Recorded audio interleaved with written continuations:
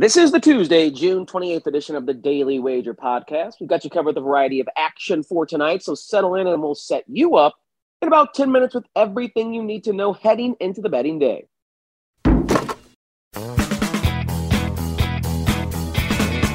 Welcome to the Daily Wager podcast presented by DraftKings, America's top-rated daily fantasy app. Tyler Fulgham and Aaron Dolan with you on this Tuesday, and Aaron, pretty much nothing but baseball to look at today. Yep. Although the good news for bettors and us is we have all day to digest the information because since it is not a travel day in baseball, all the games pretty much taking place in the evening. So a lot to digest. Let's start first and foremost with this one.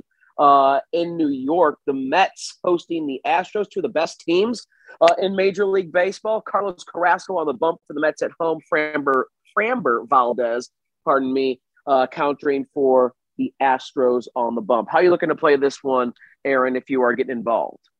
I'm going to take the Astros money line in this one. And obviously kudos to the Mets for leading the NL largely without Scherzer and DeGrom. But the Astros are a really good team. They sit second in the AL right now, and they have the pitching advantage tonight, which is why I want to look to take the Astros to win this game on the road.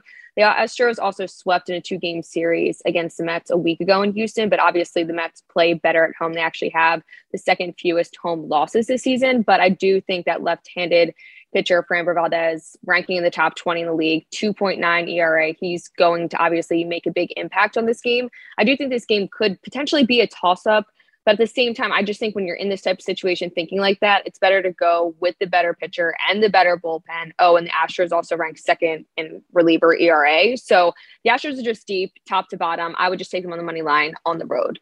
Yeah, we're at odds on this one. I like Carlos Carrasco to earn the win. That's the way I'm going to invest this game. You know, I like finding a winning pitcher because the payouts are so good. Plus 225 is what you'll get there if Carrasco is indeed the winner. Obviously, the Astros are a great team, and Valdez has been very, very good this season. But the Mets need to be respected. They are the underdog here, an even money underdog. So you get a 1.5 on the run line if you like that, but I don't like laying 160. Bottom line here is the Mets this season have the second best home record in Major League Baseball. They're 24-10 at home this season, which is second behind only the New York Yankees across town. Carrasco, a much more efficient and better pitcher at home this season. His ERA at Citi Field is 3.00 on the road. It's double that. It's 6.11.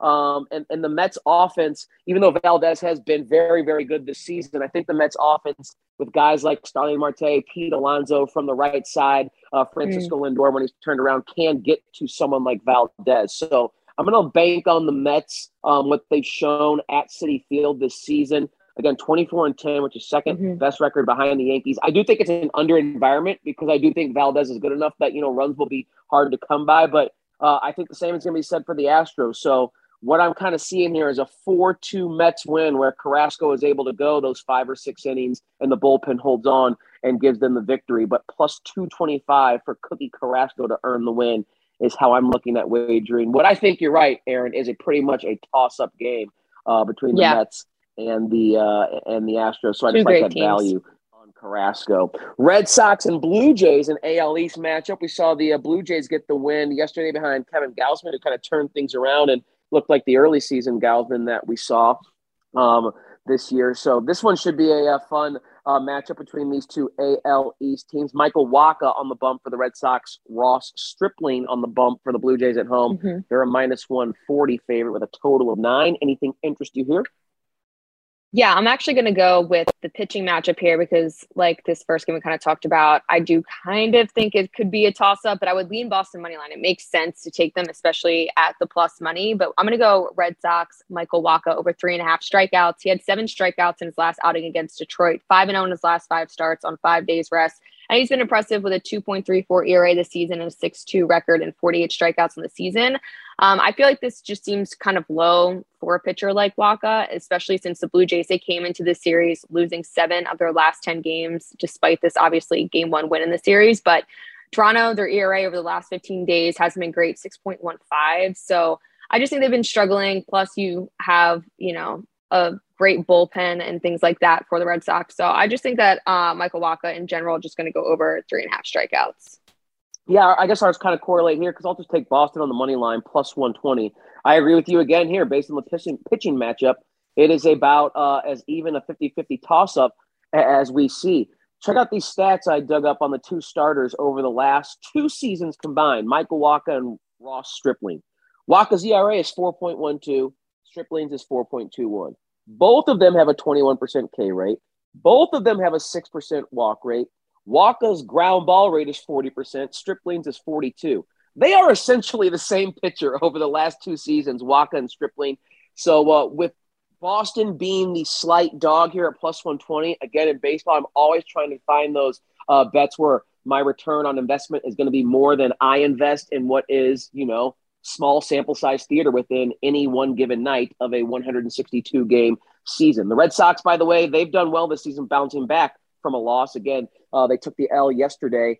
I believe 7-2 was the final. They're 20-11 this season straight up coming off a loss. So with these pitchers being a wash, with Boston being hot, one of the hottest teams in baseball right now, and before the win yesterday for the Blue Jays, I think they had lost 7 of their last 10. So they're still kind of cold in the month of June where Boston's red hot. I like Boston on the money line at plus 120. So if Wacha goes out there and strikes out, 6 or 7 and is able to go deep, that certainly would help you and I in correlating that bet.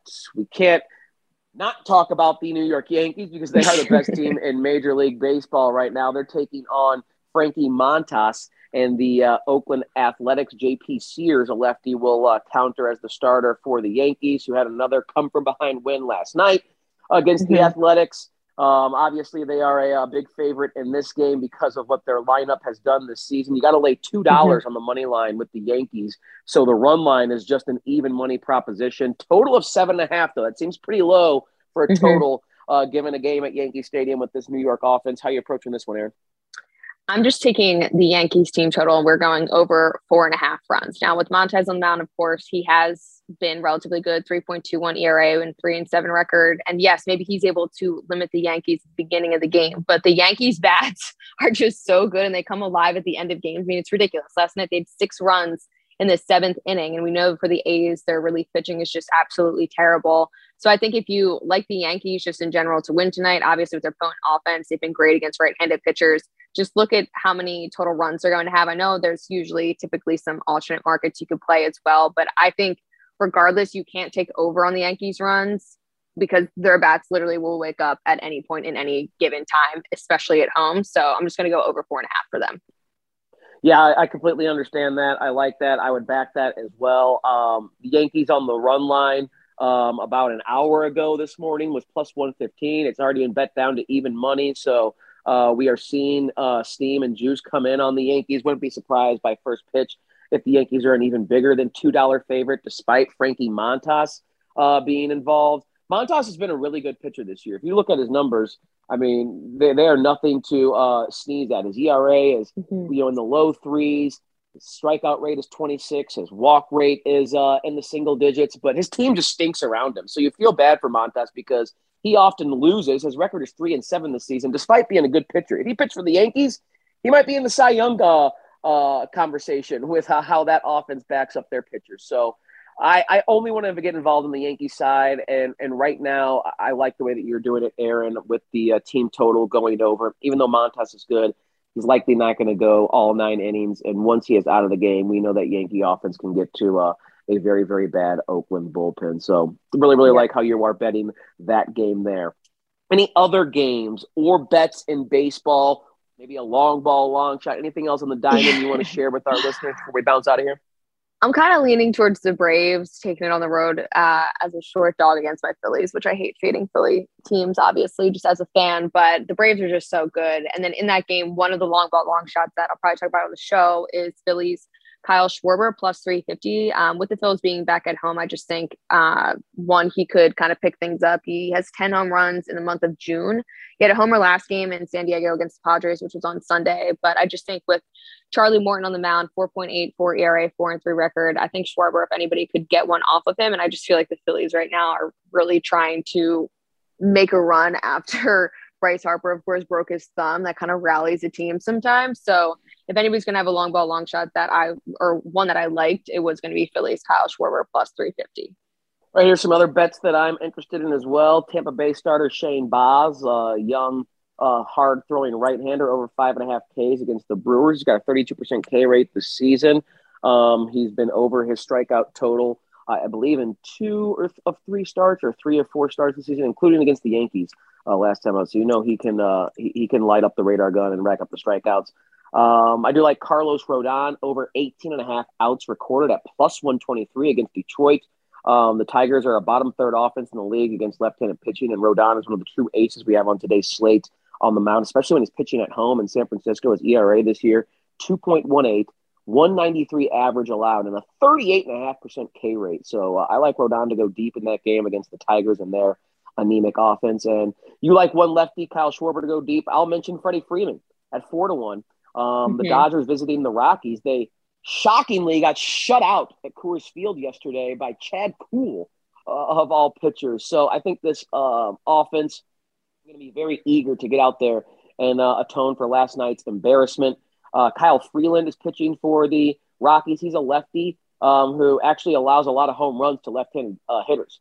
He's allowing 2.1 homers per 9 to left-handed hitters this season. Freeman, of course, at the top of that lineup, should get his 4, if not 5 or 6 at-bats in this game if the offense really starts going nuts. And again, Coors, we know we like to attack hitters there, and I imagine this Dodgers lineup situationally is going to be very hungry to put up runs after being blanked last night by Chad Kuhl, of all pitchers. So that's what we're looking at on the diamond today. Make sure you tune in to Daily Wager today, ESPN2, 6 p.m. Eastern. No doubt about it. It's going to be a lot of fun. Again, Doug and Joe taking some vacation. So I'm just at home by myself here in Las Vegas with the merry band of misfits like Aaron, Anita, the Bear, and whatnot joining me throughout the week from their homes across the nation. So we've had a lot of fun on yesterday's show. I think we may have had a decent day on best bets as well. We'll try and get you some more winners there. But 6 p.m. Eastern, 3 p.m. Pacific on ESPN2. Make sure you tune into Daily Wager because we'll have all this baseball breakdown plus some action in the NFL and beyond. So thanks for tuning in to today's episode of the Daily Wager podcast. We always appreciate that. Rate, review, and subscribe if you already haven't done so, as that helps us out tremendously.